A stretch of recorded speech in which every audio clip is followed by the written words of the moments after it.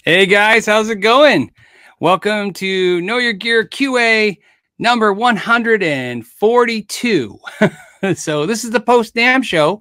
Let me make sure perfect. Sometimes when the replay kicks, sometimes the audio kicks in.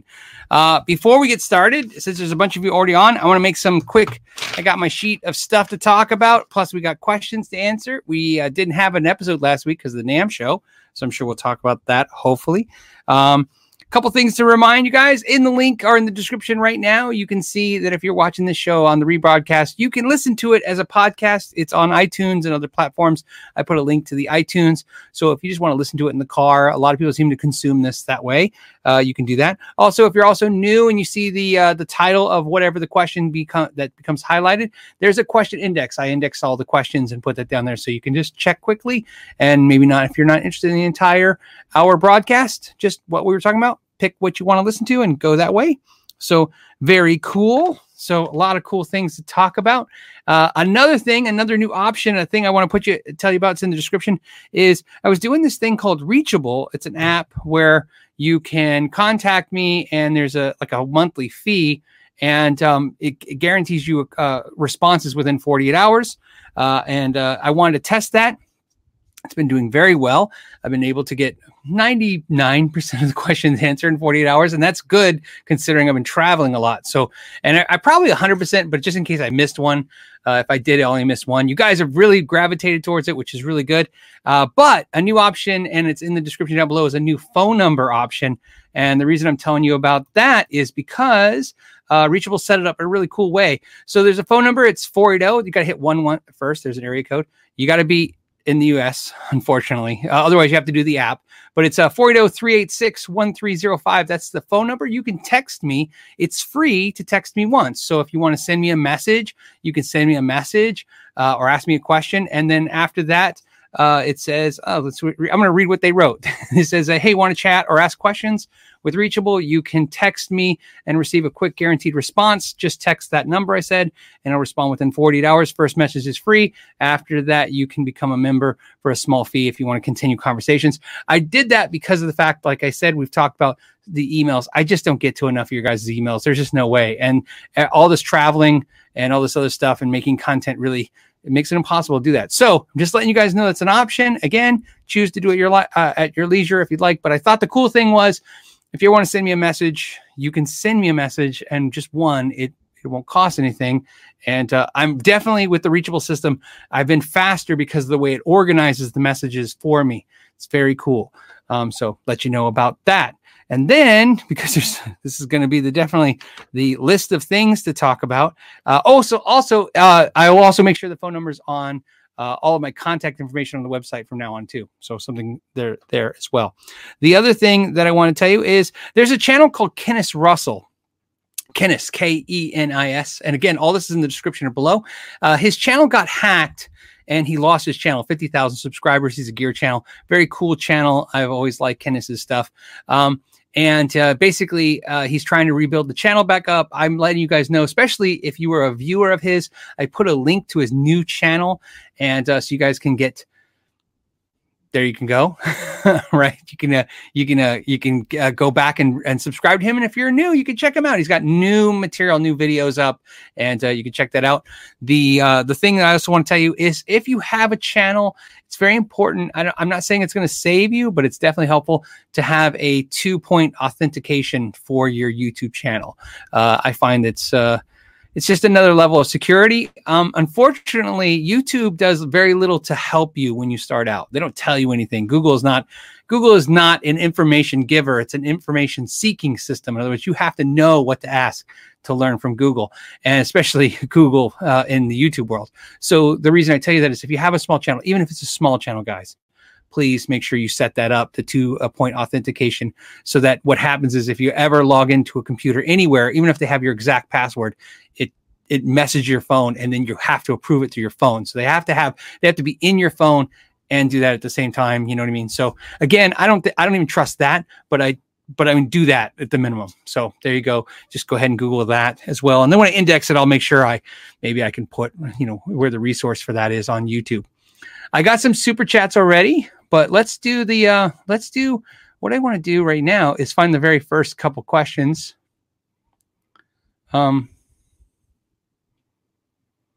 Okay, so Seth, you were the first question of the day. So I want to try doing that. The very first question of the day. I want to make sure you were here before this show started.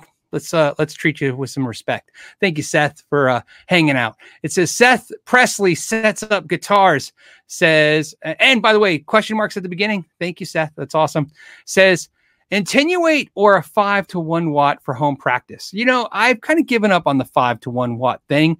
I like them, but what I've really learned is there's something about, I mean, trust me, a 100 watt amp sounds fantastic. 50 watts, 25 watts. I find that I would rather attenuate an amp or find an amp that's maybe 25 to 50 watts that actually sounds good quiet, more so than just try to drive these 1 and 5 watt amps. Now, keep in mind that I'm not saying not to get the 5 watt and 1 watt amps. I love them, but you're asking me which one do I prefer, and I'm taking that's the question. I know you're kind of saying what do I suggest to you, but I always just tell you what I do, and then you have to gauge yourself from that, because it's just too hard to figure out what everybody else should do. I just give you my personal journey. So my personal thing is I prefer my 25, 20 watt, 50 watt amps over my 1 watt and 5 watt amps, but not because they're not good, just because I prefer them. There you go. That was the first question of the day. Thank you, Seth. That was cool of you. Let's hit a super chat because a couple of those popped in real quick. Skarma Guitar just said, love you, buddy. Thank you, Skarma Guitar. I know you're feeling better, and it's good to hear that. And he's sending a guitar for, I think we're doing a Sharpen Max giveaway thing. I'm pretty excited about that. So we'll talk about that. Carlos Loomis says, hey, Phil, my Charvel with JB and 59 humbuckers. Wait. He says hums, not humbuckers. He says, hey, Phil, my Charvel with JB and 59s. Okay, so it's a newer one because that's stock with them, or you replace them. It hums even when not coil tapped. It gets worse when you do. It gets worse when you do. Then he stopped. Is this normal? I don't know what these do, but that's okay. We'll get through this. The wiring is good. No cuts or frays. Okay, so got a crazy question for you, Carlos. A couple things. You're saying the wiring is good, and I'm going to trust that since you're, yeah, I'm going to trust you. Let's start there. Let's start. What I want to ask you is some strange questions. I'm going, again, assuming that the wiring is good. What I want to know is when you touch the bridge, the strings, or any component, or the output jack, anything, does the humming stop? Because that's what you want to make sure. If the humming stops, that's a good sign. If it's not, and if it's continuous when you're touching that stuff, you might have a problem. The other thing I want to ask you is a strange question. Are you using coated strings? Sometimes when you use coated strings, the coating prevents, now even in a Floyd Rose, because they clamp, sometimes the coating prevents the string, the metal from the string touching any of the other metal components of the, whether it's the bridge, you're right, or tuning keys, which are not as important, but the bridge, definitely. And so I'm curious if you could comment, I'll watch for you. And if you guys could highlight or give me the answer, if you're using coated strings, that could be a problem. So you don't have to stop using coated strings. A little trick I've learned is to just scrape off some of the coating and make sure it's touching right at the bridge. I know it's a crazy thing. It's really more common with bass strings, coated bass strings, but it's possible that could be the problem. It's possible. Other than that, so definitely got to be either defective part or wiring. So, all right. I have Nathan, my buddy Nathan. He just did a super chat. Thanks, Nathan. You're such a strange guy. I love him. Great hangs at the show. It was awesome. We had lunch together. Nathan took over my Instagram, and he did a fantastic job. In fact, more Instagram followers was great, and he was doing a great job. In fact, I think he should run my Instagram all the time. Just I'll interject some stuff every day, and he should do the other stuff. We'll see. But it was cool. And he says, can't wait till next year. Maybe we don't have to wait till next year to see each other again. I'm kind of planning to be on that side of the country at least once, or maybe twice this year. I know there's more super chats, but I want to go to the regular questions and grab some regular questions. What do we got? As they scroll by, what's weird is my screen. There, it's fixed. My screen is weird. And again, super chats, you get pinned. So in other words, I'll make sure I put you aside so I can come back to you. And And I'm looking also, did he mention whether or not they were coated strings? Let me go. Anyone say? I'm just curious since we're still on that subject.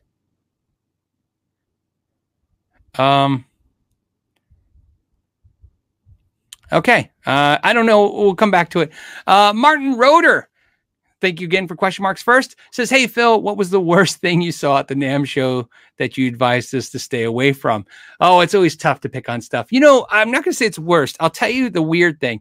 Did you guys see Reverb? I'll put a link when I do the index. Reverb did a video on it. Probably others too, but I saw Reverb's. The pedals that you add liquids to. And I saw the interview. I was there at the show, and it was like, if you put Dr. Pepper, that distortion sounds different than if you put coffee or nail polish remover or water. Depending on the liquid, the distortion sound. I swear, I still don't know if they were punking everybody at the show. I mean, it looked real, but it's one of those things like, are they messing with us? I mean, they were so serious, and you're like, and that's what kind of made me think they were punking us, because you think with something like that, you would acknowledge, I know this sounds crazy. I know, but it works. You know what I mean? But instead it was like, it was a matter of fact, like, of course, different fluids make different distortions. If you guys haven't seen it, it's definitely worth watching. I'd love your guys' input. I don't know. And again, I'm not saying that's the worst thing at the show. I'm just thinking, I don't know if I got punked. So if I was getting punked, that was the worst thing. If I wasn't getting punked, it might be the coolest thing. How funny is that? And then, so you don't think I'm copping out on the worst thing. The worst thing at the show is always in Hall E, which is the basement. There's always there's always weird companies selling weird stuff. Like, you know what I mean? Like Chinese knockoff metronomes, you know what I mean? It's always like some kind of weird knockoff thing, and or some horrible looking knockoff guitars that are supposed to be like copies of other guitars, but they're so bad that you're just like, this is really bad. You know what I mean? That was pretty much the worst stuff. My favorite this year, though, worst thing was there was a video game section in the Hall E. I didn't even understand. I went by twice, and I'm like, am I missing something? They have video games, and you could play video games. You could play the video games, or you could do virtual reality games. And I was like, huh. And I know musicians play video games. I know that. I'm just thinking it's a guitar show. So I don't know. Thought that was strange. So those would be my worst highlights of the show, I had to reach for those because it was the best show I've been to in 16 years. And we'll talk about that hopefully, because there's some stuff on my list I want to talk about. So what else do we got? We got, let's do another super chat. Hold on. The Drunken Scoundrel. I always love that name. It says, hey, have you ever cleaned black mold from a guitar? Not from a guitar. I had a company. Do you guys remember when I got that Marshall 212 with black mold? I had to have a company come out. My son has asthma, and my wife freaked out. I live in it, like I said, Arizona, so you guys know it's very dry here. I'm very aware that people who live like coastal and where it's wet don't freak about black mold. But here it's a freaky thing. We're not around anything. Like snow freaks us out because you don't see it, right? So you're driving and snows, it freaks you out. So black mold freaks us out. And plus having a son with asthma, we take it very seriously. So when that cabinet had mold, I had a company come out and clean that and then clean the house. I will tell you this is what sucks about the black mold gig. The companies that come out, of course, they found mold. Right? I don't even know if it had mold. I just smelled moldy, and I called the company out, and they came out and they go, yeah, it has mold. Oh, and it's in your house now too. And I'm like, of course it is. Of course it is. Right. And of course, as a concerned father, I'm like, yep, well, clean it. So they did. So they cleaned it. I didn't watch how they did it. And then that's the cabinet I returned in exchange for a brand new cabinet.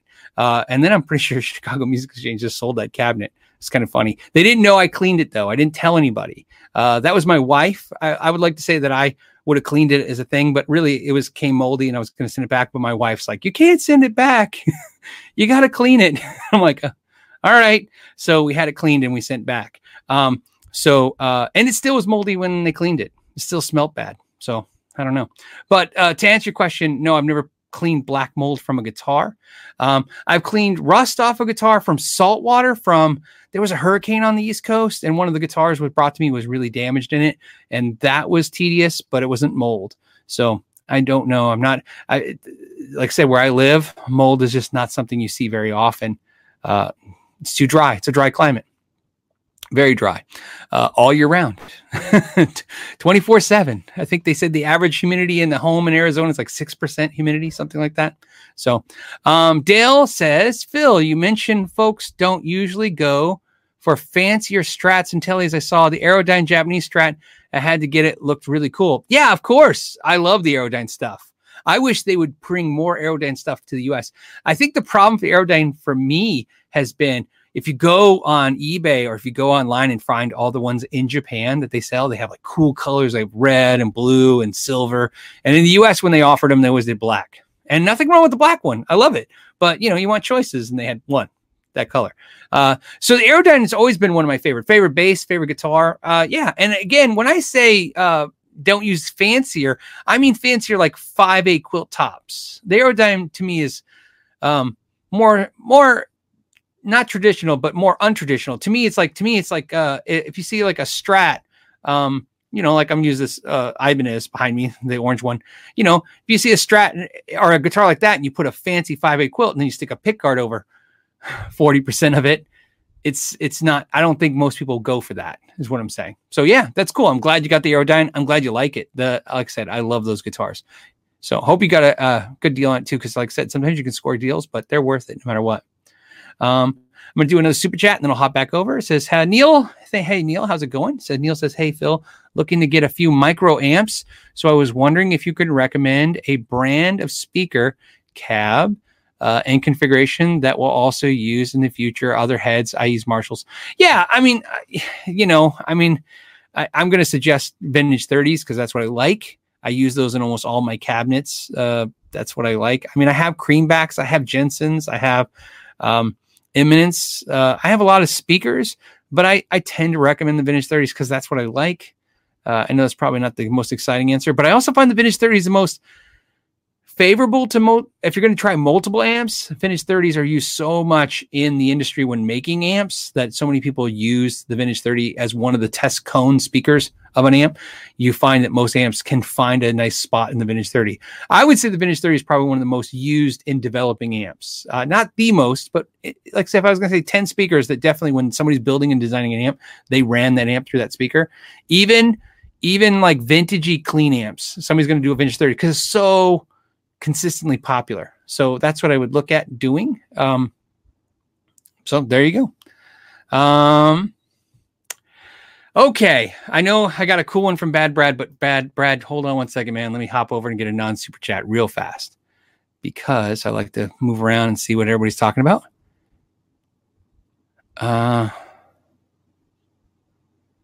Let's see. There's one question I like, but it's kind of self-serving. So hold on. Let me go. Hey, super fun, happy, awesome pedal show. I'm never going to say it right.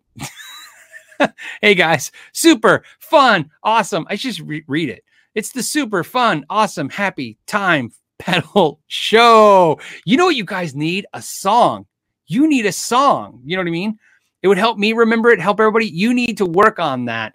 So that way, when your show starts, it's like, welcome to the super fun, happy. See, I'm doing it wrong. Awesome, happy time pedal show. You need a song. If you had a song, I could remember all that. But to me, it's almost like saying supercalifragilisticexpialidocious kind of thing, right? So, by the way, Poo Ninja's here too as well. Poo Ninja, you need a song too. Maybe everybody needs a song. Dobie Doss is here. Dobie, I'm going to read your question in a second because I'm going to just tell you because I'm on the rant. Dobie needs a song as well. Everybody just needs an intro song. That's how it should go. But super fun really needs it. So I can remember that name. John says, is that a new Katana behind you? What? Behind me? Yeah, it is. It's Katana 50. Part of this relationship we all have on Fridays is we learn together, we share together.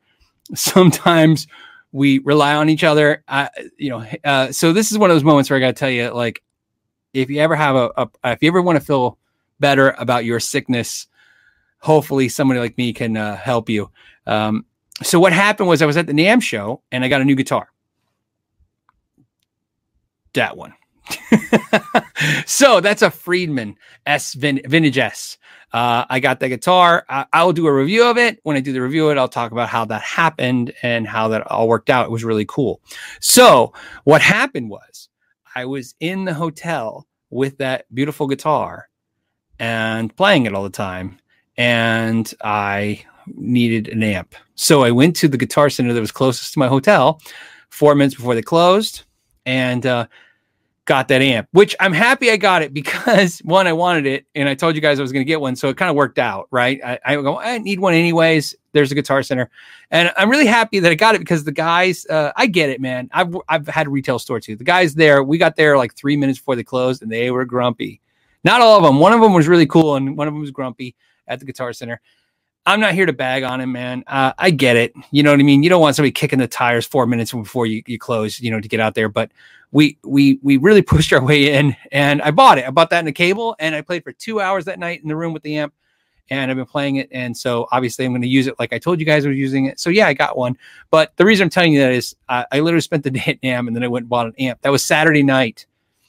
I was so tired I could not go to the Steve Vai show. I was just too exhausted. So I went back to the hotel room and I crashed for like 2 hours. That's why we had to go to Guitar Center like right before they closed because I woke up from my nil nap and I'm like, well, now what am I doing? I'm going to be in my room until like 2 a.m. I'm like, I need an amp. So I went and got an amp. So that's the sickness, guys. That's the sickness. All right. Bad Brad says, coolest thing at NAMM. Coolest thing at NAMM? I did some NAMM highlights. I don't know what the coolest thing at NAMM is. I feel like right. That's horrible, right? I should know. Like I should be like, pick the thing. Coolest thing in NAMM. I will tell you the coolest things that I had happen at NAMM. This NAMM was my 16th NAMM. This NAMM was a different NAMM. I've never had a show like this. First of all, thank you so much to everyone who came up to me. I invited you guys to come up to me. And what I love is a lot of you took that, that invitation. And I'm so glad you did. You did. It was great. I got to see and meet so many of you. I didn't regret a second of it. I lost my voice every day. That's why a lot of you thought I was sick because on the videos, because I had no voice because I was talking to you guys and you have to yell at that show. I would have lost my voice every day. I don't care. It was so fun meeting you guys. Seriously, no exaggeration. The cool thing is I've learned this. You never meet a troll in person. So that's why I like meeting you guys because everybody is just going to be nice. Even if I could tell they're like, nah, he's okay. Everybody takes the niceness up 10%, right? So if you like me, you like me a lot. If you don't like me, you like me a little. And if you hate me, you'll say hi. Right. So I love that though, because it's just nice. It's nice to have conversations, but more importantly, it's just nice to see who's watching the channel. Things I was shocked about when you guys came up to me, the massive amount of kids.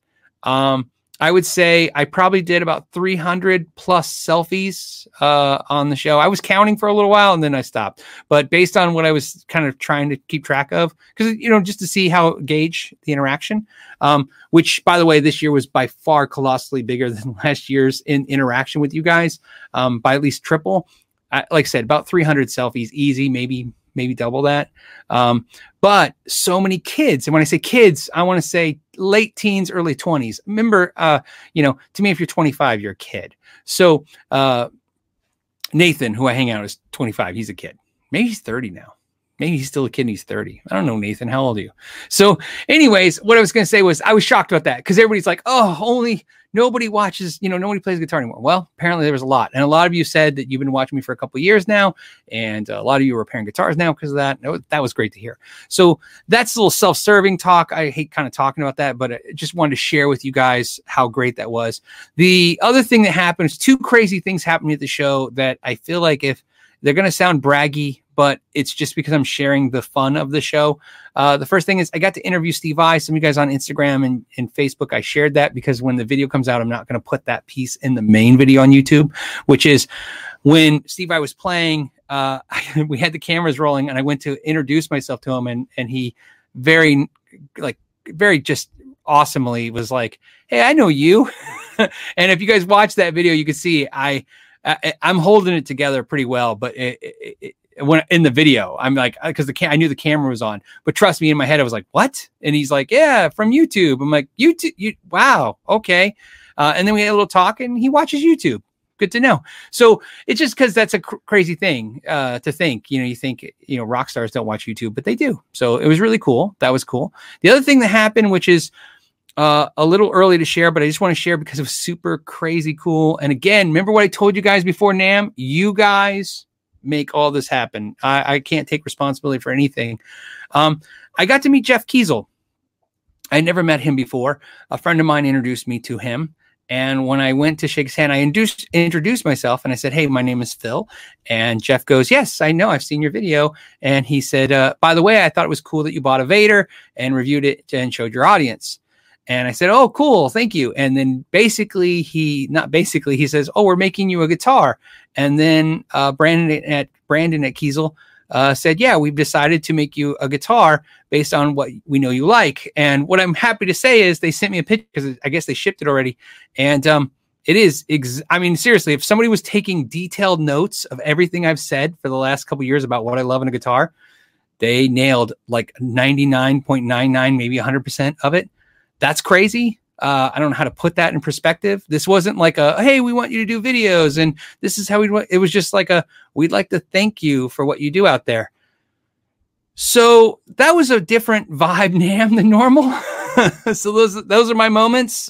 So Brad, I'm sorry. I know you're probably saying coolest thing. You want a piece of gear, but obviously I did the gear highlights video. I'll put that link now, which is, I love the Tajima stuff. I really like the Reverend stuff I was checking out. I really like the new Ibanez guitars. I have a NAMM recap video that comes out tomorrow where it's detailed, where I go through like products instead of booths. It's not booths video. It's a product video. I released it already to the patrons. They said they liked it, so it's good to go. So Brad, there was cool stuff. I like I met the guys at Black Mountain Picks. I say guys, but it's one guy. He's a great guy. This is a cool pick. If you saw that video, I thought this was cool. A lot of the stuff, it's tough because you don't get to touch it. You know what I mean? Or, you touch it, but you don't get to play it or interact with it in a personal way. So that was my long speech. I'm sorry, guys, but that was some crazy stuff I thought I'd share because I'm still a little, woozy from that, shocked from it. So there you go. All right, let's do some stuff that you guys are going to care about talking about. Let's see. Joe Hervey 84 says, I want to try this pick. You're talking about the Black Mountain pick. So it's like I said, it's really cool idea to put a spring on a thumb pick so that you don't have to have multiple sizes, or put them in warm water and form them. Guitar box. I'll say Gitbox 6-string says, can you actually play any guitars at NAMM? I want to go, but if I can only see them on the walls, it's going to piss me off. Some companies do zip tie the guitars down. A lot of the Music Mans I saw were zip tied down outside the booth. I didn't look inside the booth to see if they were. Some guitars are zipped down. Some it's free for all. Just go for it. However, very few booths have like amps and stations to plug in, but some do. But a lot of times it's really busy. It's definitely more of a visual thing. You can touch stuff. You can interact with stuff as much as possible. I would say this. I can't imagine them letting us go any crazier. So I don't want to say it's like a negative. It's literally like there's just, there's millions of dollars, maybe tens of millions of dollars worth of product in the place, and you're just running around like crazy. So you can touch most stuff. But more importantly, even if you can't play it, you can touch it. And sometimes that's enough for me. Like just reaching around, you'll see in some of the videos, I just reach around, grab necks. I just want to feel that neck. I don't need to play it because, playing it would be nice. But a lot of times just feeling how that neck feels will tell me a lot in that first second. I call it the handshake Lauren says you can play this stuff at the LPD booth. That's true. Him and pedal pods were set up so you could play. That was absolutely true. They had guitars there and everything. So, and like I said, a lot of those booths are set up for you to play. So, Will Schaefer says, Music Man Cutlass Roasted Neck or PRS Silver Sky. This is a question I get a lot. And I will tell you this.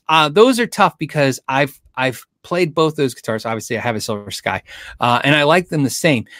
To be honest with you, I think if I was going to answer, and I say I always answer for myself, but I'm going to say for the average player that I've met, I would say would probably pick the Music Man Cutlass because the neck's really fast. It plays great. The quality on the guitars is good, if not better than Silver Sky in every way. However, I know I say I don't like thick necks, but I tell everybody I have a Goldilocks syndrome when it comes to necks. I don't like the necks too big. I don't like the necks too small. I kind of like too wide or too narrow. The Cutlass neck to me is just a little too small for me, but I love it. But I kind of prefer the Silver Sky chunkier neck. So there you go. So for me, I'd pick the Silver Sky. That's my personal choice. But I think if I was going to give advice to a friend, I'd say most players, I think 2 out of 3 pick the Cutlass is my thing, even though I bet you the sales don't equate that. I bet you Silver Skies are killing it with sales compared to Cutlass. But the Cutlass is such a good guitar. And it's such a good looking guitar too. Reggie, hey Reggie, what's up? Says for the post-NAMM cause, love the coverage. Thank you. I'm glad you guys did it. I did a lot of videos. I have videos all next week coming out. Plus, I was able to interact with so many companies and get some product to come and do some more content, which is great. And actually, it was really nice to get some interaction with the companies in a very positive way. Usually in the previous couple of NAMM shows, you had to really sell your YouTube vibe. You know what I mean? Like, hey, I have viewers and I want to talk about product and I want to talk about your stuff and it'll be exciting. This time it was like, oh yeah, they knew who we were. And I say we, I mean, I was talking to a ton of YouTube channels. I mean, channels with 10,000 subs were like, hey, we're companies are talking to us. And what's great about that is you guys know a lot of smaller channels watch this channel and obviously some bigger channels like Doby's here. So what's great is everybody knows it's tough. And I always tell a channel with a smaller subscriber base that it doesn't ever seem to change. I don't feel like I get any more leeway with the companies having a larger mid-sized channel. And when I talk to larger channels, they seem to say the same rut. They're like, some companies get it, YouTube and our community, and some don't. So, okay.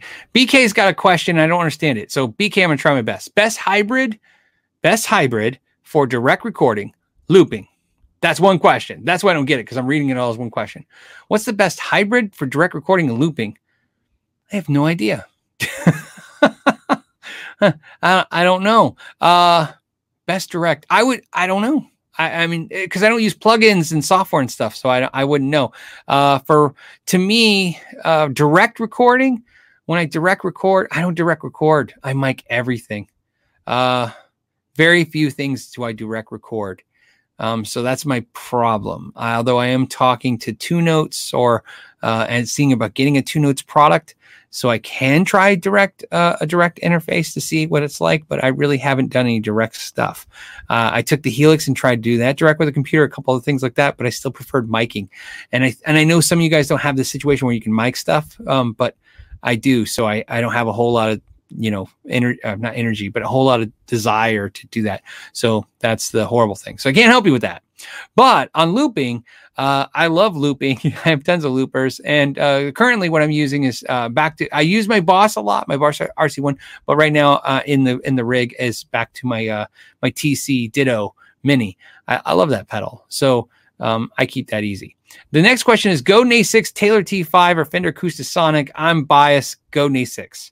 I love the Taylor T5 Z. It's the Z, the smaller one. I had a Taylor T5 for a very short time. I bought it used. I really liked it. I didn't love it though, and that happens. The Acoustasonic I've played only briefly.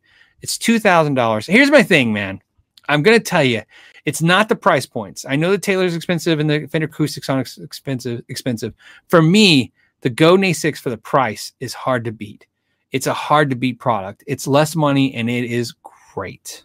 So I really like the Godin A6. But I like all three, but mostly I have almost no experience with the Acoustasonic. So I'm going to really say the Taylor and the Godin. But for me, I actually had my Taylor. I got rid of my Taylor to get the Godin A6. So Tosh, Jake, Finnegan. I like it. Tosh, Jake, Finnegan. Good day. Okay. Are you from Australia? Is that why there's an A in front of the currency? I hope you're safe, man. I like I said, I know it's horrible what's going on, but I hope you're safe. Good day, Phil. Hope you're rad. I hope that, but I hope that means there what it means here. It means it says need to sell my ESP custom shop. Jeff Hinneman. and Kirk Hammett guitars due to a car being stolen. Tips on accurately photographing gloss black finishes. Love from Australia. See, if I would just finish the question, I wouldn't have to guess all the Australian stuff. See, it's the whole finishing a question. So the question now is really, how do you photograph that stuff, right? And I understand what you're saying, because that's one frustration we all have when you see the reverb pictures. There's always the glare from some light. I like, if you don't have professional photography equipment, and you just, even if you want to use a cell phone, I find, to me, the best time to take pictures of your guitars is my wife does photography. I feel horrible. I'm going to say this wrong, but I've tried it in the past and it's always worked great, which is you take the pictures outside, but you take it during magic hour. Do you guys know what I'm talking about? I will put a link to that in the index. Magic hour is the end of the day. It's like when the sun's setting. There's a time of day called magic hour where you can get great photos. So if you don't want to buy photo equipment, you can just literally take your phone and take pictures of your guitars outside during what's called magic hour, if you really want to get some great pictures. And I've had great success with that. Again, some of you guys are probably photography nuts, and I'm sure my wife could answer this question way better than me, but I know she taught me the magic hour thing, and it works. Golden hour. Thank you, guys. See? Yes. So golden hour. There you go. Thank you guys so much. I'm like, oh, I hope my wife's listening and she'll say something. But anyway, so yeah, golden hour. That's what I would do for sure. And it's free. What else? All right. And you know what? How did I not get Dovey's question? Where you at? Can we say Dovey? I know it's Dovey Das, but can we make it short? Like, I'm Philip, but I call Phil. Like, I'm going to jump to, oh, you know what? Okay, hold on. We got Carlos's answer. It says, Phil, no coding. Hum stops when I touch the strings and hardware. That's good. That's a good sign. When you're touching stuff, it means that it's grounding out. That's what you want it to do. So the problem is, what's the problem? The problem really for me is, it's, again, I can't hear it or see it. It sounds right, because that's the whole point. Remember, a lot of times in guitars, when you're touching the guitar and playing it, there shouldn't be any hum, right? That's when you're grounding out the guitar. So, of course, I don't know how loud the hum is. Obnoxious. The hum should be very, very subtle. But again, because you're saying you're using a Charvel, I don't know. You could be using some crazy high gain amp, and that's going to amplify that hum really bad. So, but the good news is that you do want your guitar to stop humming when you touch the strings, bridge, or any of the metal components. Sometimes even the knob. That's good. Some people freak out about that. They're like, oh, it's broken. It only goes out when I'm touching it. I'm like, no, you're grounding it out. That's what you want to do, because when you're playing, you'll be grounding it out, which is good. But you shouldn't have loud noise. So I'm saying this partial answer. Part of that is good news. Part of that, though, is if it's really loud, it's over obnoxious, then you do have an issue. And my guess is you're saying the wiring's right, but there's probably something in there not right, grounded correctly. I would be shocked if it's a shielding issue, but also keep in mind, too, you have external factors like your guitar cable. You want to make sure that's right. You want to make sure you're checking it through different amplifiers to make sure that it's not the amplifier. I'm sure you've checked all this stuff. I'm just helping you like I would help anybody else. And the other thing you might want to do is also check what you're next to, because obviously you could be receiving 60 cycle hum through other interferences like the room, or you're right next to if you're in a house, you could be next to a refrigerator. My big problem in where I do videos is I sit next to the amps, and sometimes the guitar is really picking up those transformers and that AC voltage going through those amps. So again, my question for you, or the concern for you, is not that there's a hum, because so far that sounds good that it grounds out. It's that if it's really loud, then you have a problem. It's not that loud, it's just minor. Sounds about right. Now, if you have a guitar, some people go, yeah, my other guitar doesn't do that. Well, sometimes that happens that way too. I would definitely double check those grounds out, because even if the wiring looks right, it doesn't mean it is right. So sometimes you want to go in there and test that. Raymond says, had rats pee inside a tube amp, can it be saved? I'm not laughing. I'm just kind of like, what? I've heard cat pee. Rats peeing inside of a tube amp. You're lucky they didn't eat the wires. I've had, usually when you hear rats in an amp, they usually eat the Tolex, eat the cabinet, eat the wires, chew through the wires, do all horrible stuff. So rat pee is probably the thing. Here's what I can tell you. I don't know much about rat pee.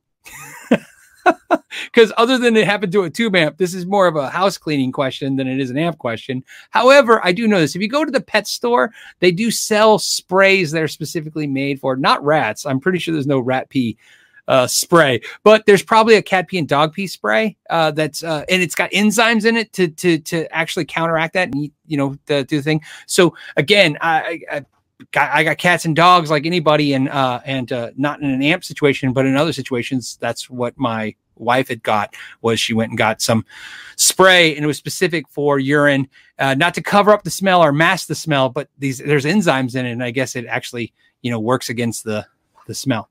Shut up, let's talk says Jackson Inlays lifting. Can I use a soft hammer? No, don't do that. Because here's why. First of all, you got to make sure before you tap on any of those.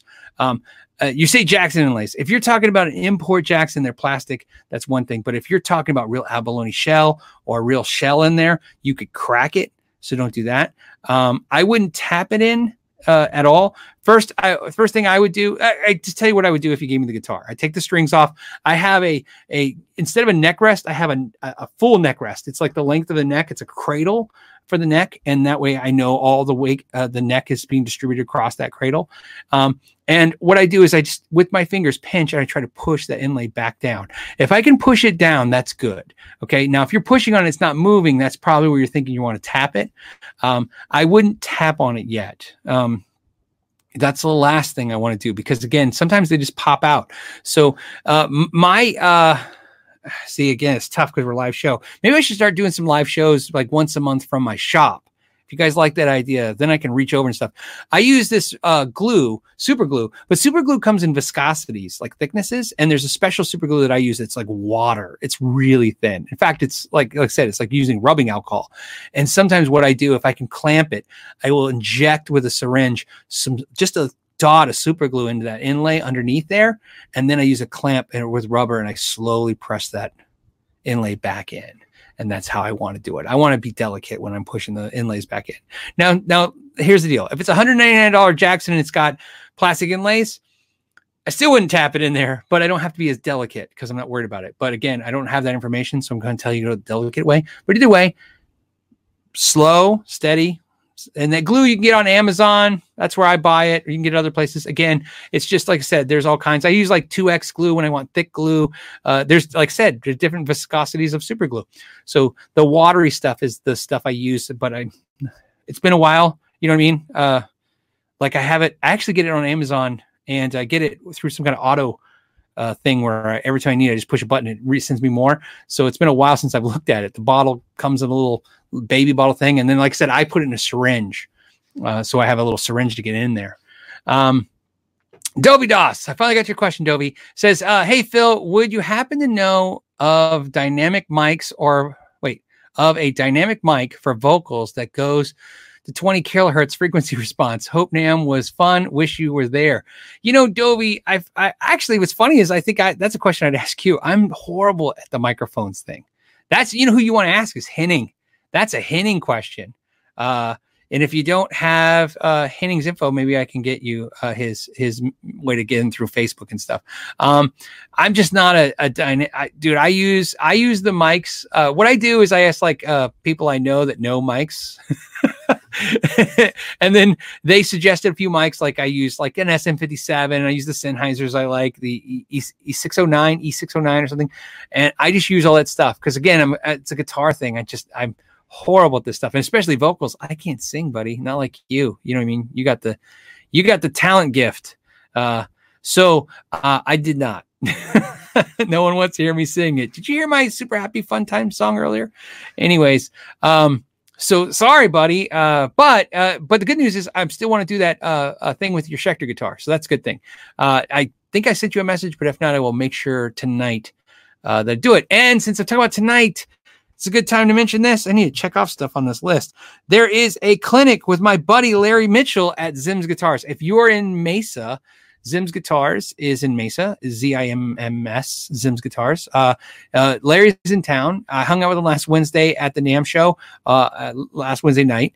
If you guys probably know Larry, he's done some videos, Grammy artist, amazing guitar player. He's doing a free clinic, man. So if you're in Mesa and you're bored tonight, even if you're not bored, just come out. He's worth it. I'm going to go there. So after this, I'll be there. So tonight, Mesa, Zim's Guitars, Larry Mitchell doing a free clinic, man. And let me tell you, you will learn something. The guy's got a lot to teach. He's an amazing player, but a great teacher as well. See, Daniel saying Larry Mitchell is such an awesome guitarist. I think he's one of my favorite, and it's not just because I'm friends with him. I was a fan of his before I knew him. Grubby Mike says, hey, Phil, what's your unfiltered opinion on the new Epiphones? Good. Unfiltered. I like that. Puts me in a position. Some people don't, some people do. I love the new headstocks. I thought it was a smarter move than what I've anticipated. We've talked about making the headstocks like Gibsons. This was smart. It's more like a Gibson. It's not quite there, but they pulled something from the archives. They're like, oh, it's from the past. It's more legitimate. It feels good. It feels like a good compromise. Am I as happy with it as if I would be if it was the actual Gibson headstock?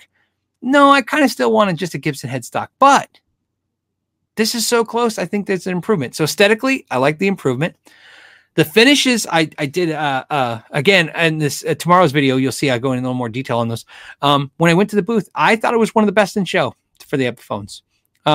They looked great. It was a nice roundup of guitars. So my unfiltered opinion, really liked them. Now, did I try them? Did I go through the quality? No, but I'm assuming the same quality were before, which is mostly good. Right? Most of the Epiphones are really good. Some of the cheap ones are a little dodgy sometimes, like some Ibanez's and Deans are dodgy when they're in the lower price points, but sometimes they're good. So that's my unfiltered opinion. I really like them. I'm happy to see it. So, I'm happy to see Gibson anytime they do something good. I'm a Gibson guitar player. I like Gibson. I like Epiphone. I like them as guitars. And so I love that they actually listen to people. I said that, I think, in the video. They listened. To me, that's what I was more excited about than anything else, was from a company who's typically, and I mean this, I'm not trying to be negative, but for a company who's typically like not listening, that's how everybody feels. Like, why don't you just listen to us? We'll tell you what we'll buy. We'll buy it. We buy what we don't want from you guys. We'll buy what we want for sure. It was great to hear them listening. It was great. So, it made me feel good. So I was excited about it. Riff Magos. Sure. I'm just say Riff. Riff says, hey, Phil, hope you're well. I am. Seriously enjoying the new Gibson Les Paul Studio. Oh, he's got a new Gibson Les Paul Studio. Very nice. I have a new Gibson Les Paul in my future. I'm very excited as well. I can't wait to share with you. It's something totally different. Super, super different. That was my shenanigans I started way before the NAMM show.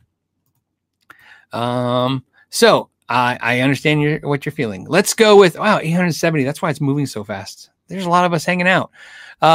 Let's do some non-super chats because I stuck on that. Hold on. Oh, it just jumps. Somebody had and again, if you super chat, I pin it, guys. I'll make sure it's over there and I don't lose it.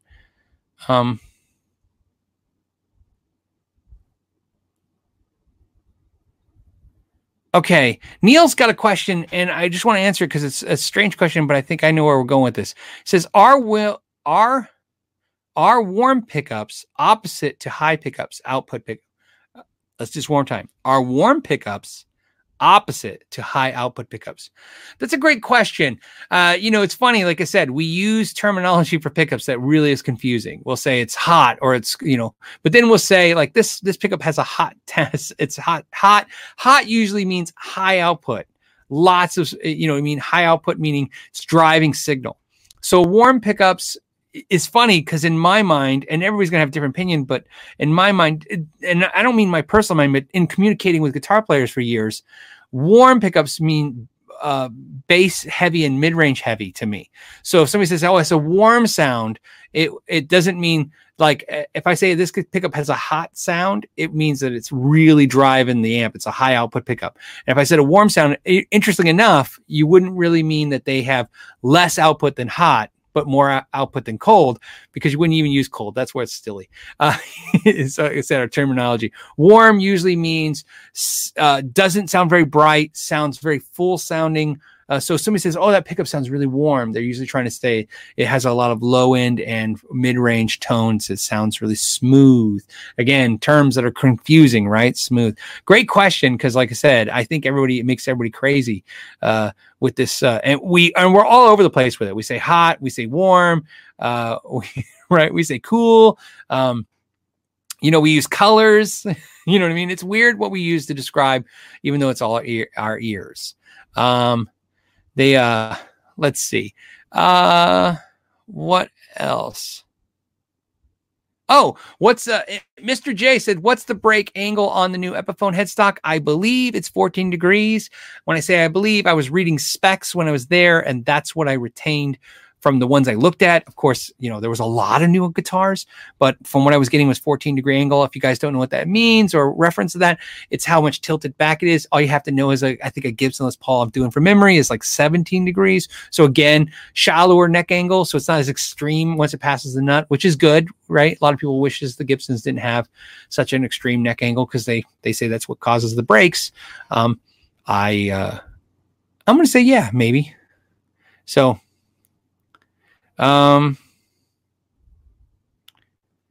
let's see what else.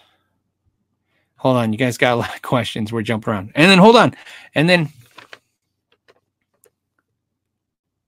okay, hold on. I know you guys got questions. I just want to make sure I'm getting to my stuff.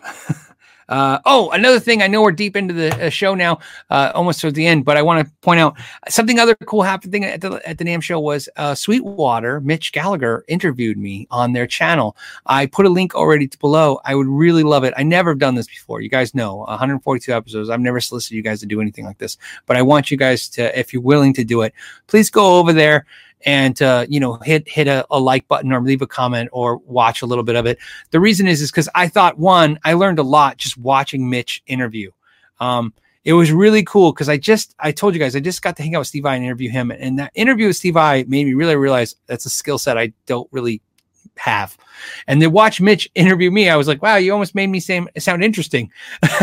Right? Mitch had very little to work with when it comes to me. I'm being serious, and he made that interview fantastic. But also, I also want to explain not only that I was impressed with what Mitch did, but it was really cool. Sweetwater interviewed me. They interviewed Rick Beato, me, Sarah Longfield. I mean, it was really like it was very cool to have that happen. And it was very public because we were outside. So it was really cool. It put a lot of optics on the channel, let's be honest. And that was very nice of them to do that. They did that. They just reached out to me. I got a random text that said, hey, could you meet us for a few minutes tomorrow? We'd like to do an interview. This is a true story. I love to share stuff with you guys. It's not only because I want to be transparent, but I don't have a problem showing my butt, so to speak, as my friend would say. This is true. They don't even know this, by the way. They're going to learn this if they ever watch this live show. They sent me a text and it said, hey, do you have a few minutes tomorrow for an interview? And I'm like, yeah, sure. Why not? But I was like, why am I going to interview them? But all right. So I went down there to interview them. They're like, we're going to interview you. And you're like, oh yeah, of course. Yes. What do you want to know? But it's true. I went there. That's why I was holding my camera and my mic. I was like, oh, Sweetwater wants me to interview him. Sure. So there you go. I thought that was funny. I didn't tell anybody. In fact, I think I told one other YouTube channel. So you guys are all learning at the same time. In my embarrassment, I feel weird owning up to that, but I just want to let you know it was kind of funny. So that's another reason why at the beginning of the interview, I have a real weird like, yeah, sure. Cause I'm really like, okay, let's do this. It was fun. And it made it fun. I hope so. So there you go. So now next time somebody says you want to come interview, I'm going to be like, yeah, you, right? Right. You interview me. That's how it works now. That's the kind of thing we've established now. Let's see. John's got a question. He says thoughts on, it's just an easy question. I want to hit it. Thoughts on full rosewood necks. I love them. PRS does them. I don't own a PRS rosewood neck. I would love to. They're expensive. PRS are already expensive. And every time I got a PRS, I'm trying to be budget minded as much as you can with a guitar like that. But I have a solid rosewood neck Strat, my Daphne Blue, and you guys seen it in videos. I was playing it last night. I love it so much. I love that rosewood neck. it's a different vibe. So, yeah, love him. That was easy. Okay. We have Suspicious Scissors. I love that. Some of you guys, the sign-ons are getting better. Some of them were like, they used to look like car license plates. Suspicious Scissors is easy. I have a 61 Fender base 6. I think that's right. Needs paint. Do I have to use nitro to paint? Do I have to use nitro paint to keep the value? You do. If you have a nitro guitar, it's a 61. Here's the thing, man. Not only do you have to use nitro, you understand that as soon as you do anything to a vintage instrument, you're not only destroying the value, you're hurting the potential of the value.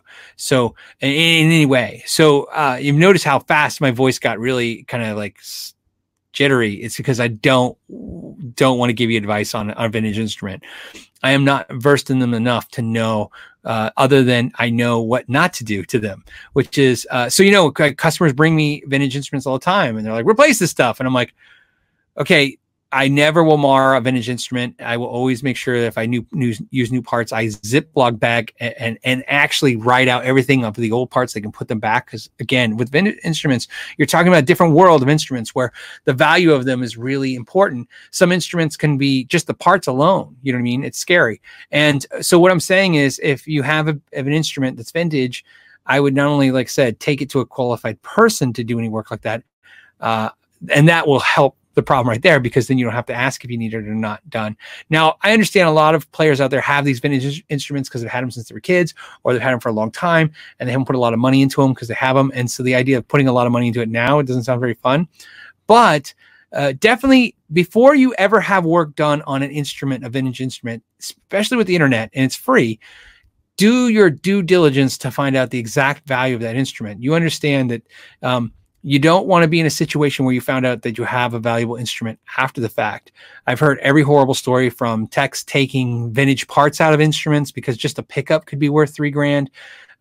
So always just take that, with the advice that you can, just take that advice. Trust me, you'll come out better for it. So like I said, do your due diligence to find the value of your instrument, and then find a reputable place if you want to refinish it and needs paint. But keep in mind, in my experience, if you mess with that, a lot of times, if you have a vintage instrument that needs a lot of repair and you don't want to pay for it, sometimes it's the smartest thing to do, if it's not emotionally attached to you, to go ahead and find the good value on that and sell it. Let somebody else do all the maintenance on it, and then buy yourself something that you can enjoy without, feeling you need to fix up. If it has sentimental value, I understand that too. Or if it's been just you love it because you've been playing for a long time. But either way, get some expert opinions on anything vintage, especially 61 Fender. It's anything from the 60s Fender, I would definitely take seriously, even if it's not valuable yet. In 70s too, because again, we know where it could all possibly go. It's funny. Brian from Oregon. Hey, Brian.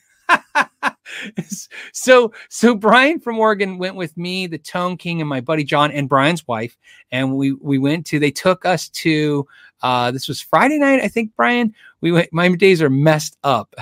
So I think it was Friday night. We went to Roscoe's Chicken and Waffles. I never had it before. They were like, hey, we got to go. It's a thing. So I had, and here's what I learned about Roscoe's Chicken and Waffles. I've had fried chicken and I've had waffles, and both are very good. And they said, what did you think? And I said, oh, it's good. But I just don't understand the concept of them together. It's not like it made them worse together. I enjoyed them.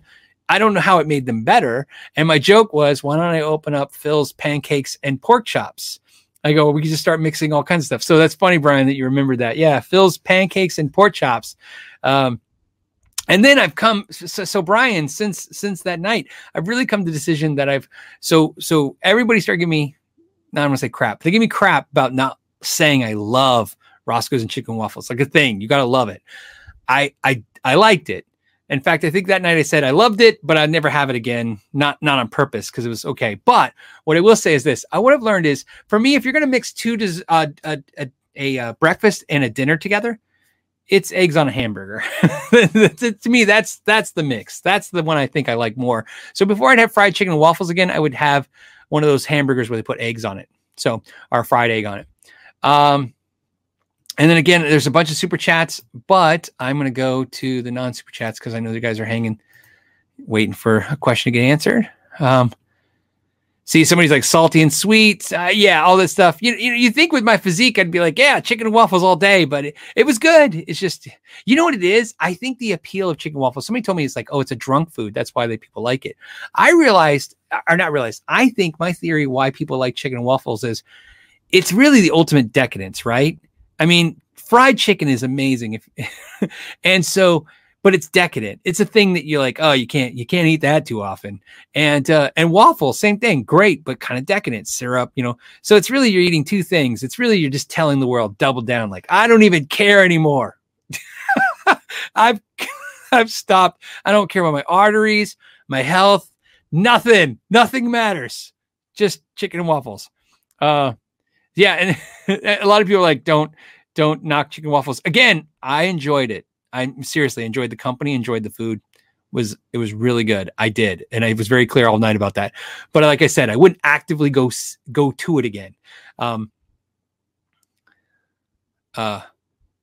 Yeah. Egg and burger. Well, so, somebody's saying egg and burger is not a local thing. To anyone, we all have it. Well, same with chicken and waffles. I know you guys, please don't take offense, California. I know you have Roscoe's and chicken and waffles. We have in Arizona, we have Lulu's chicken and waffles. There's like a place here that's well known for chicken and waffles too. So I'm not saying that they're the same because I've never had it, but it's also, so, the excitement that people had for me to go to Roscoe's chicken and waffles in California was the same excitement. My friends are like, you got to go to Lulu's. So I don't know. So yeah, I get it. It's not a thing. So then Todd says, and then a wafer thin mint. Oh, well, I didn't get that. They didn't give us that.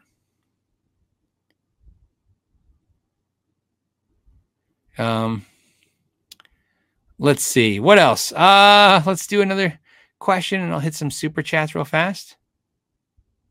Yeah, okay. Dirt Racer X, it's good to hear from you again. Says we have chick and waffles in Indianapolis. Yeah, I'm sure. I'm sure it's a thing, man. Again, I think in Arizona, the big thing here, though, for drunk food is Mexican food because it's so greasy and good, and you know what I mean. So what we would consider drunk food here, I think majority of us is like when you think like after the bar, if you're going to get food, you go get some crazy burrito or some crazy nacho thing. From a Mexican restaurant. There's tons of restaurants that like 24 hours a day and they're open till 2, 3, 4 in the morning here. So I think that's probably more so in our line. Chad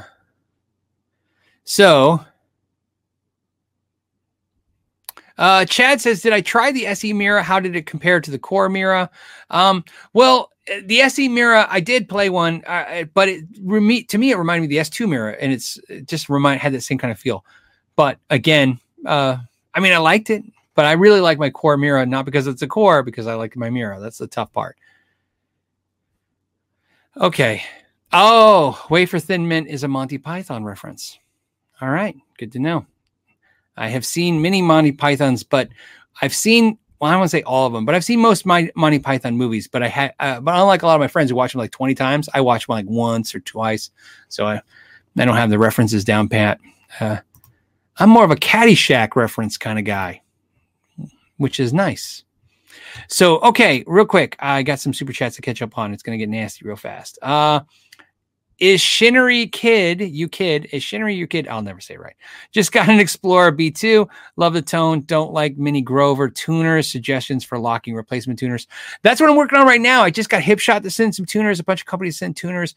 I am not enjoying Grover tuners anymore. I don't know what it is. The mini ones, the full size ones. I feel like, they're just not what they used to be. I know that's like a thing now to say, but realistically, to the point where I can almost identify them by touch and sight. So yes, the question, I can tell you this, without doing the future vids, because I haven't done them yet, where I want to kind of talk about the quality of these locking tuners, because there's so many inexpensive locking tuners on Amazon now, and everybody's getting those.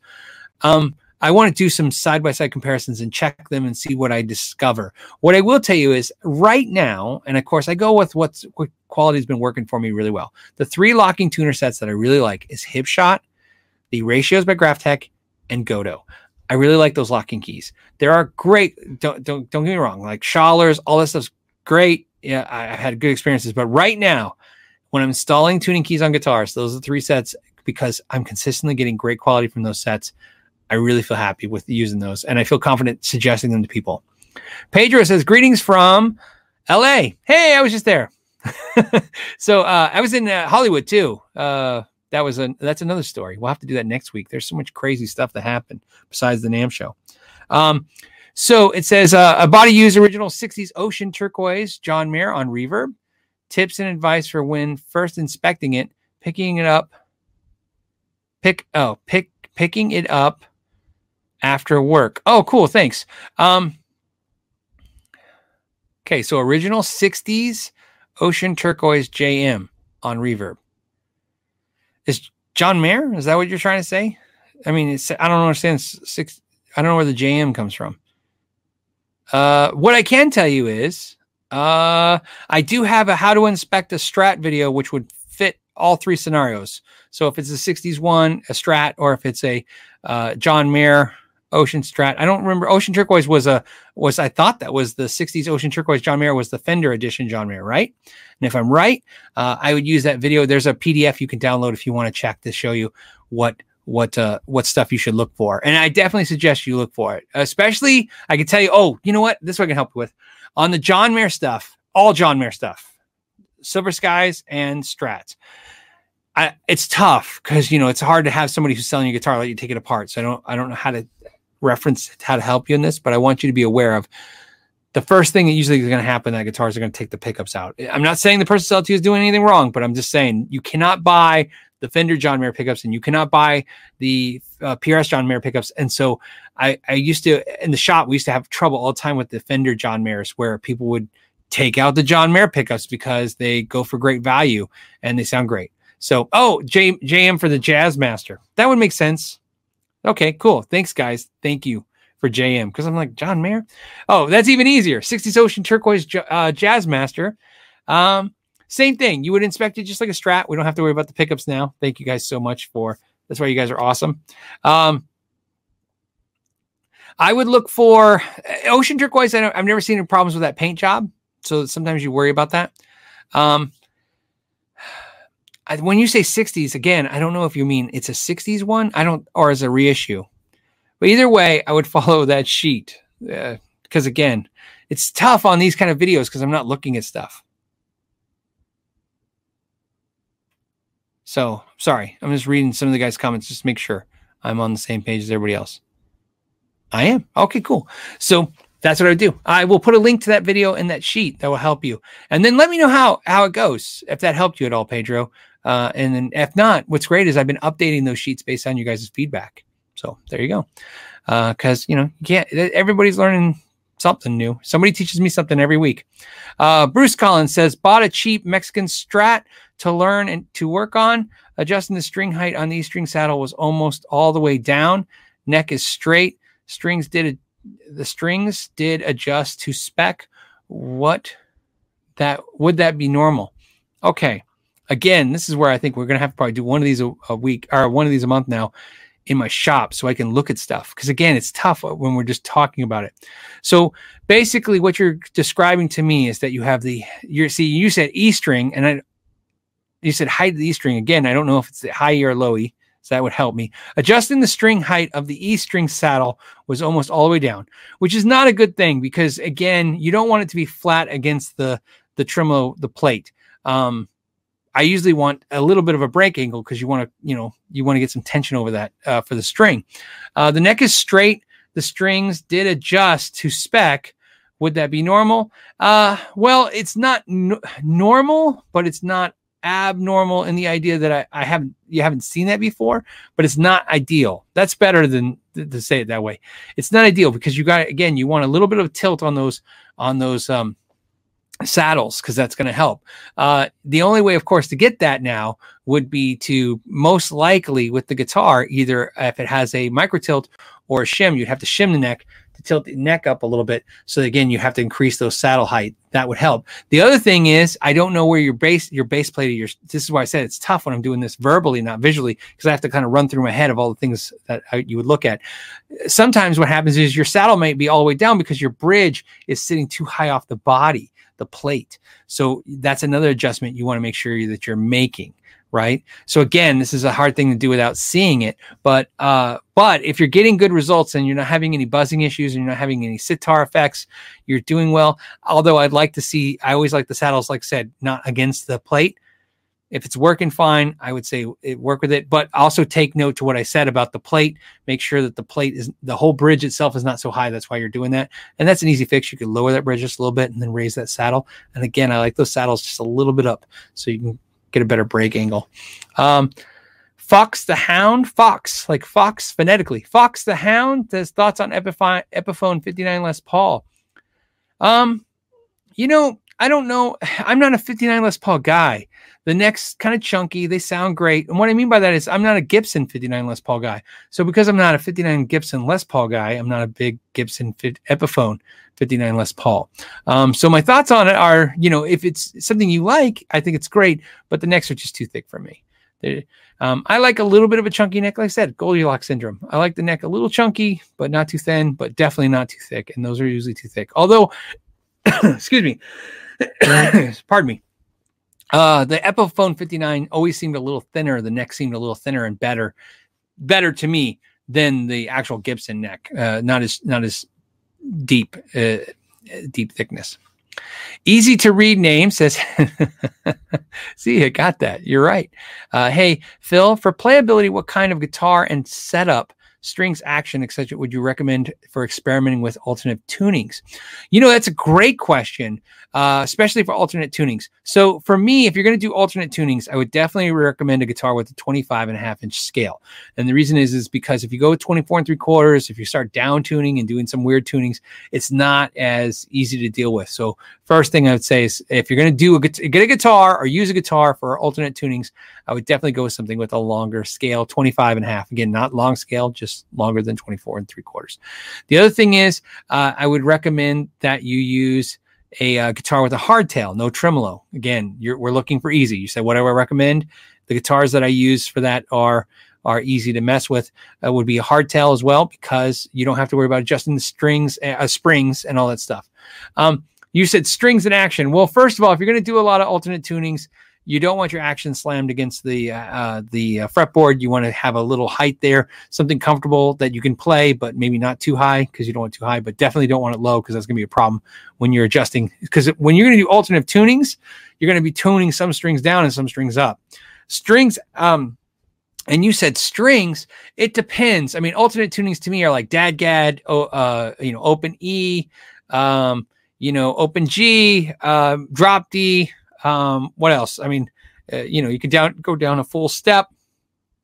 If you're into Tremonti, he's got a bazillion weird ones, which he probably got from like Zeppelin and all those other people. So I like 10s. 10s will work for that. I don't have to go crazy 11s but I wouldn't suggest 9s for doing alternate tunings. I would do something 10s. They'll take more abuse.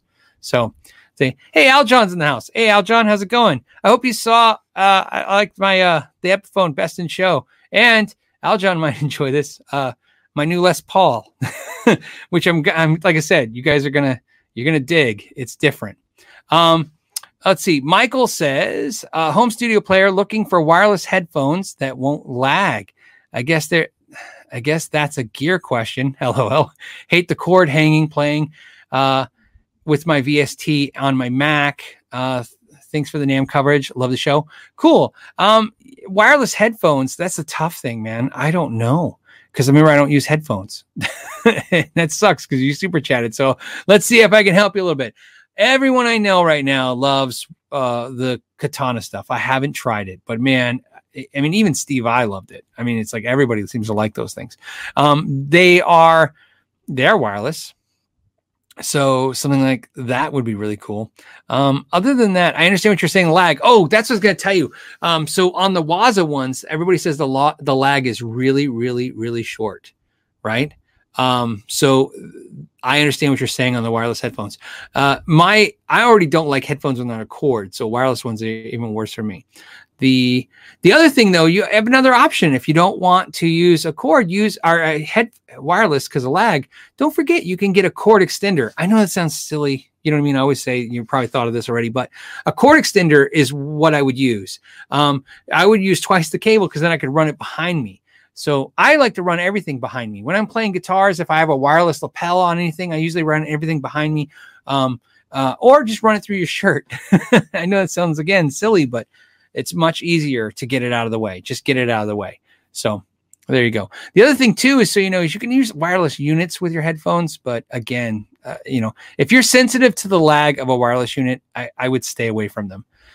Some people can enjoy wireless units with the lag, and they don't care. But you're saying you're sensitive to it. I'm sensitive to it too. If there's any bit of a lag, it just really changes my mindset from being creative and having fun to slightly frustrated.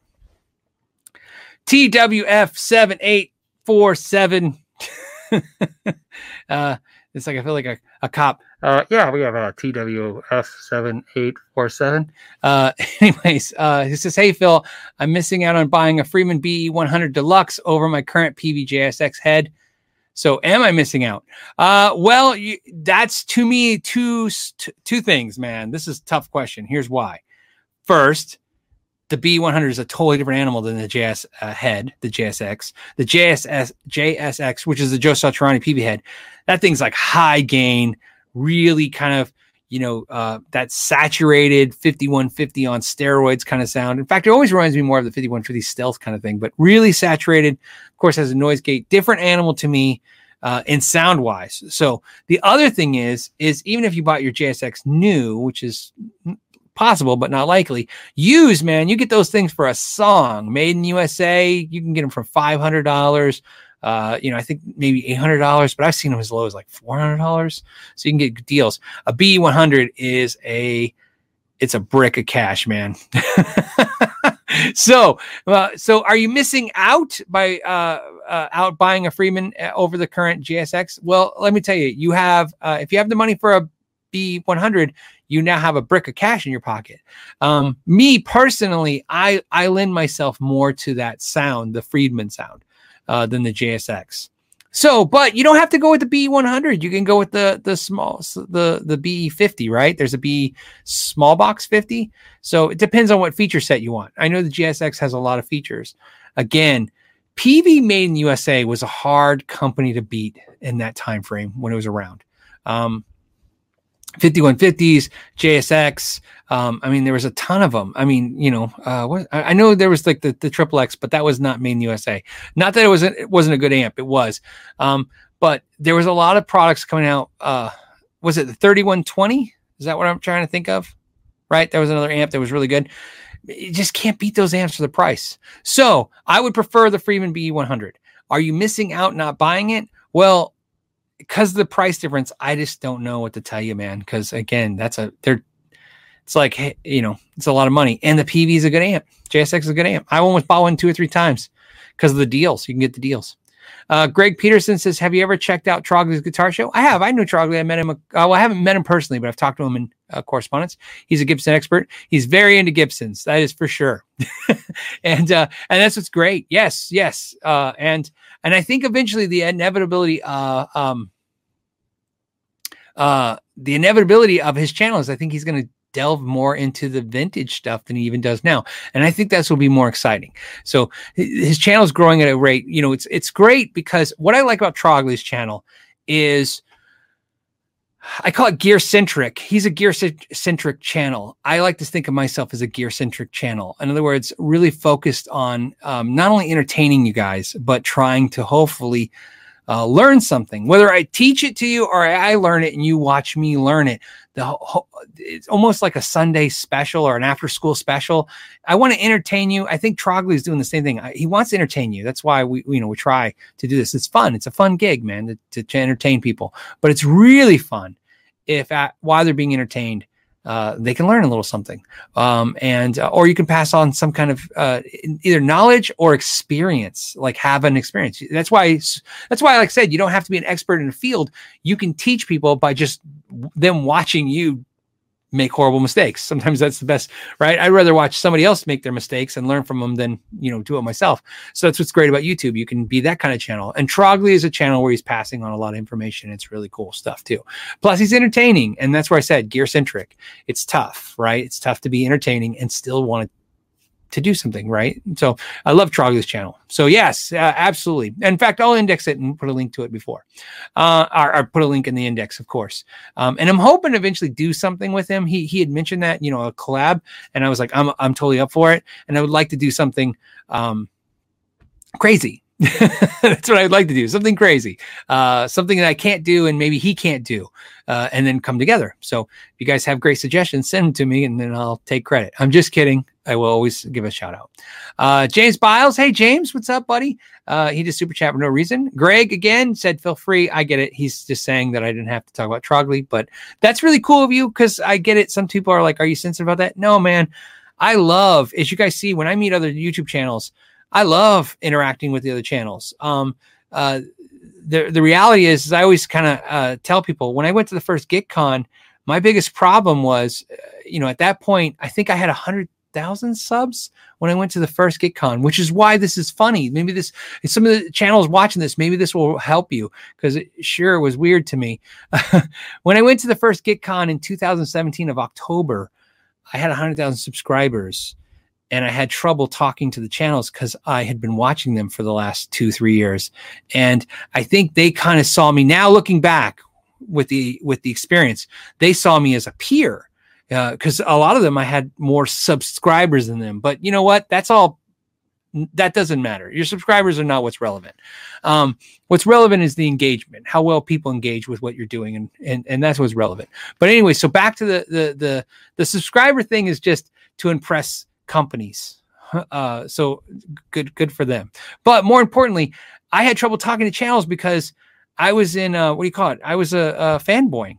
You know what I mean? Trey Xavier from Gear Gods. I couldn't even talk to him. I was like, this is Trey Xavier from Gear Gods. You know what I mean? So what's funny was the reason I tell you that is that when Greg just said, you know, I didn't have to mention Trogly, what's great is I understand what he's saying. He's saying, hey, look, he knows that I may not want to put focus on another channel, but I do. I want to focus on other channels.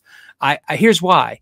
And I hopefully, and we'll kind of end with a couple more questions on this and we'll end because we're going long again, but that's okay. Here's what I want to tell you guys. Something I learned in the retail industry that luckily, the retail industry thinks they're in competition with each other, and you are to some degree. But really what hurt the guitar industry was not paying attention to iPads, not paying attention to the video game industry, not paying attention, you know, hey, your local music store that teaches guitar lessons, they're not fighting with other guitar lesson studios. They're fighting with the karate shops. And again, nothing against karate. They're fighting with the dance shops. They're fighting with the other things that people can put their disposable money into. And so, although, you know, you do have to be aware that you have competitors in your own industry, you have to understand that you're competing outside your industry. And sometimes those industries are a lot bigger. The reason I tell you that speech is to remind you of this. I would rather you guys watch Trogly if you're not going to watch me, or watch Dovey Doss, or watch Happy Fun Time. I can't say the rest of their pedal show name. or the Tone King, and I can just keep going, or Henning, or whatever, right? We'll just keep going. I'm sorry. Ben Coombs. I'll even say his name right. Ben Coombs. I would rather watch that than go watch Will Smith or Shark Week or Jack Black, because that's the real competition on YouTube right now, is that channels like us that talk about gear and build these communities. I get it, man. I'm no different than you guys. I'm watching Daryl Braun guitar, and then when I'm watching him, I'm like, that was great. And the next video suggested is Jimmy Kimmel Live, and the next thing I know, I'm learning about Jimmy Kimmel Live's interviewing some person I don't even care, and I'm watching that. So reason I tell you that, Greg, is I appreciate your highlighting Trogly, and then of course I also appreciate that you want to make sure that I'm protected. But realistically, guys, I really hope that you guys, if you love guitar like me, you're watching the other channels too. I think you can get different opinions. That helps. I think you can learn from the crossovers. That also helps.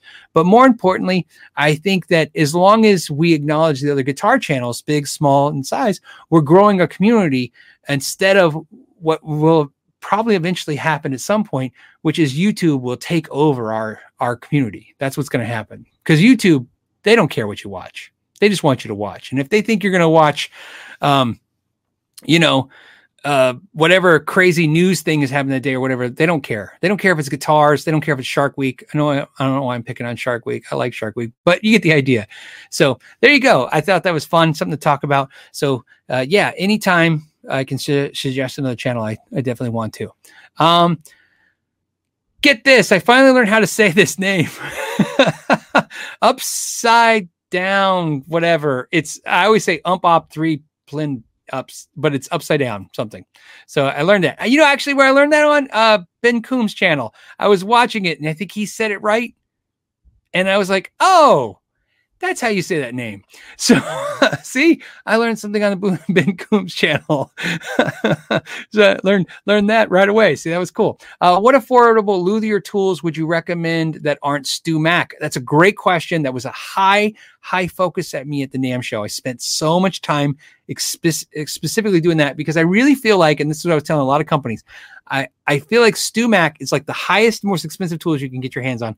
And then the Amazon tools are like the cheapest tools you can get your hand on. And is there other tools? Well, first of all, let me give you some suggestions.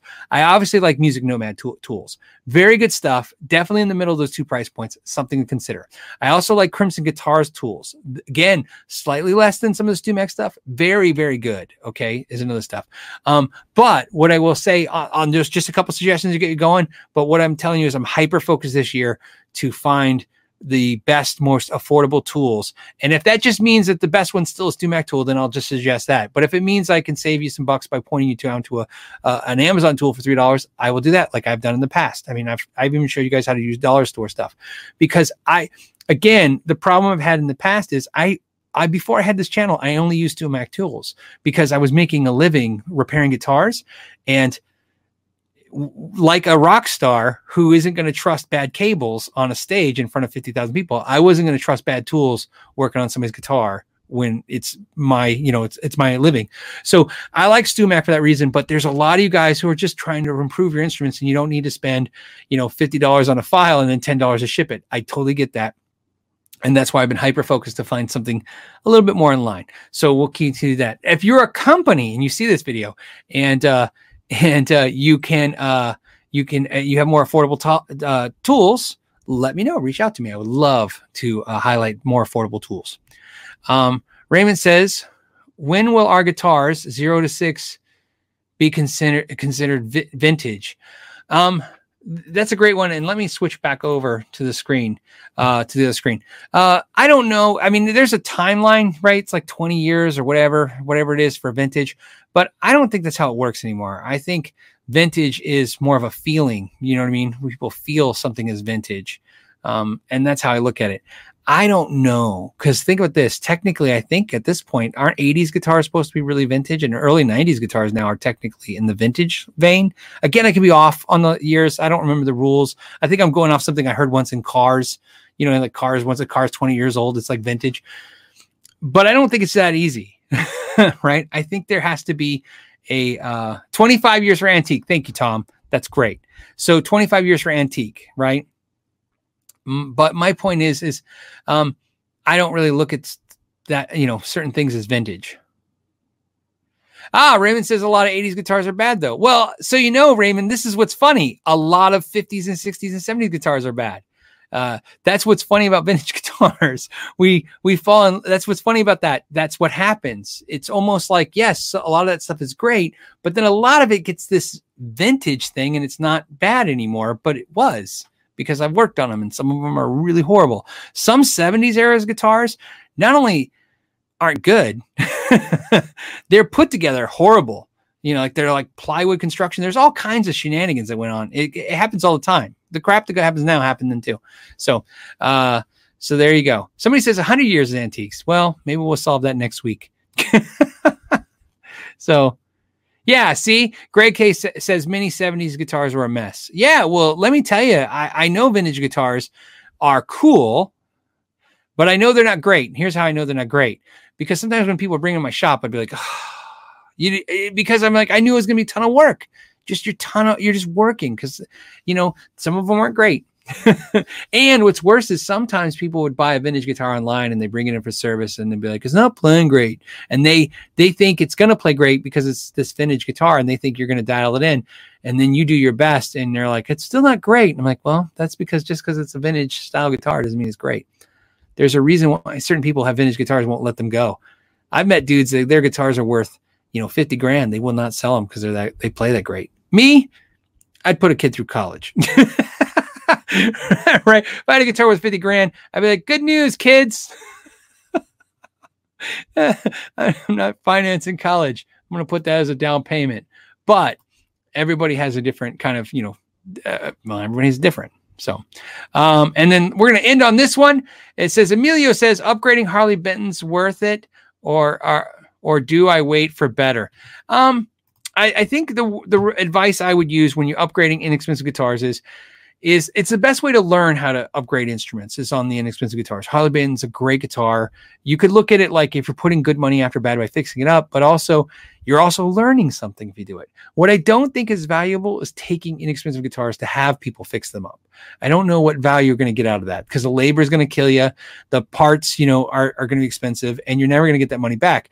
If you do it yourself and you use what I call non-marring parts, in other words, parts that can be removed, I think you can fix up a guitar, learn how to do that, and then remove some of the parts back. And when you sell it off, you'll know better for the next one. And it'll help you understand. That's another thing too. It's another thing. It'll help you understand the next guitar and how it's better. You know what I mean? So that helps too. I hope that's my advice on that. And then on my list, before I go, I mentioned, I mentioned the clinic. I mentioned the interview. Check that out. I think I hit everything. Reachable. Let you guys know again the phone number. We did it. We got through all the list and we got through all the questions. And we went an hour and a half. And I have 30 minutes to get to Larry Mitchell's clinic, which I'll be fine. So those of you guys understand, obviously it won't be indexed until late tonight because I'm going to go see Larry at the clinic. He's my buddy and he's amazing. If you're in Mesa, go check him out. I would definitely do that. And then Daniel on a last note says, Daniel Crow says, hey, true, but who makes parts for Harley Benton guitars? Well, what's great is there's adapter parts now. If you're really looking like I told you with the hip shots and the ratio keys where they have plates, some of the potentiometers and stuff. What's great about import guitars is usually the problem with putting better parts in like potentiometers or output jacks is that they're really drilling like 8mm holes, and then you need 10mm holes. Say that twice as fast. And so what happens is you have to ream that out or drill it out. I would ream them out, but you can drill them out as well. And then what happens is, you can't return it back to 8mm, but if you put the original parts in with a washer, 8mm part will go back into a 10mm hole. So there are ways you can do that. It gets a little tricky on the bridges sometimes. I understand that. But again, if you look at the parts world out there, there's a part for almost everything. And there's all kinds of weird adapter plates and stuff that you can use. So, which is, and see, John says upgrading guitars is a hobby by itself. I absolutely agree. And that's another thing. Don't do it if you don't like it. Right? Don't upgrade your guitar, yourself if you don't enjoy it. I always enjoyed it. I always liked working on a guitar. I like taking something, and I've always enjoyed working on the cheaper guitars because to me, it's like taking something that's not so great, making it better. It was very satisfying. Taking something that was already great, making it a little better, it's not as satisfying to me. So it's like, yeah. So I mean, it's still cool, but it's not as satisfying. So there you go. And then Tom says 815 people watching, 265 likes. Hit the likes, guys. I appreciate it if you guys hit the likes. Also subscribe if you're not subscribing. I will make sure I index it. On that note, we will continue on next Friday, and I will give you guys updates. Lots of content. You might be noticing, if you notice, like almost a video a day. That'll probably go on for the next couple of weeks because I have a lot of content. I have 9 videos still to release out from the NAMM show, including the interviews with Mike Saldano and Steve Vai and a bunch of others that are really exciting. So guys, look for that. I'd appreciate that. And as always, I'm going to leave you guys now. But before I go, I got to tell you 2 things real quick. I just got to tell you one thing. I just want to do a shout out to some of the patrons. First, we have Chris at the Guitar Pit. It's a great channel. Check his channel out. Pedal Pal Effects, Jonathan Pickering, Michael Lidner, Paul Strike, Tim Camacho, Kermit Jackson, Brian Stewart. Also check out the Live Wires. Brian Stewart's got a channel, Live Wires, every Sunday. Wednesday. Told you my days are messed up. The Live Wires live. Great hangout, man. I love it. I get to listen to it now in the car, which is great. I download it and listen to it. Anthony Desposito, Lonnie Hoke, Craig Parker, Dennis Prescott, Greg Peterson, Zesty Basil Pizza, Tim Farnsworth, Todd Flowers. Thank you for commenting today, Todd. Bob Crosley, Muse guitarist, Chief Squatch, Sam Oram, Gary Phillips, Bruce Cullens, Alizdar McLeod, Michael Mooney, Derek Miller, Jason Negler, David Foy, Rob Murtha, Lawrence Petros. You guys know him. He makes pedals. He makes really good pedals, but he makes pedals. F Crew, Chris from New Mexico. James Biles, Jose Benito Martinez Jr., Martin Leahy. Sorry, I told Martin I'd get it right. Martin Leahy. DPB, Kimball Johnson, GK. Hold on, I got a couple more because I put it in 2 categories this time. I hope you guys understand. And, oh, great. It didn't separate it for me. But hold on. I have a patron that I need to mention because he's new. And if I would push the right thing, it is... Oh, you know what? And I lost my sheet. I was going to say it's on my sheet. It's Declan McMullen. Thank you, Declan. He's a new patron for the live show. I appreciate you. And I think I missed a couple, but I will make sure to scoop you guys back up next week and talk about it. As always, guys, I want to thank you so much. If I missed any super chats, I will make sure that they're the first ones I address next week. If I missed any at the last minute, as always, guys, I want to thank you so much. Hope to see you at the clinic, and I'll see you next week.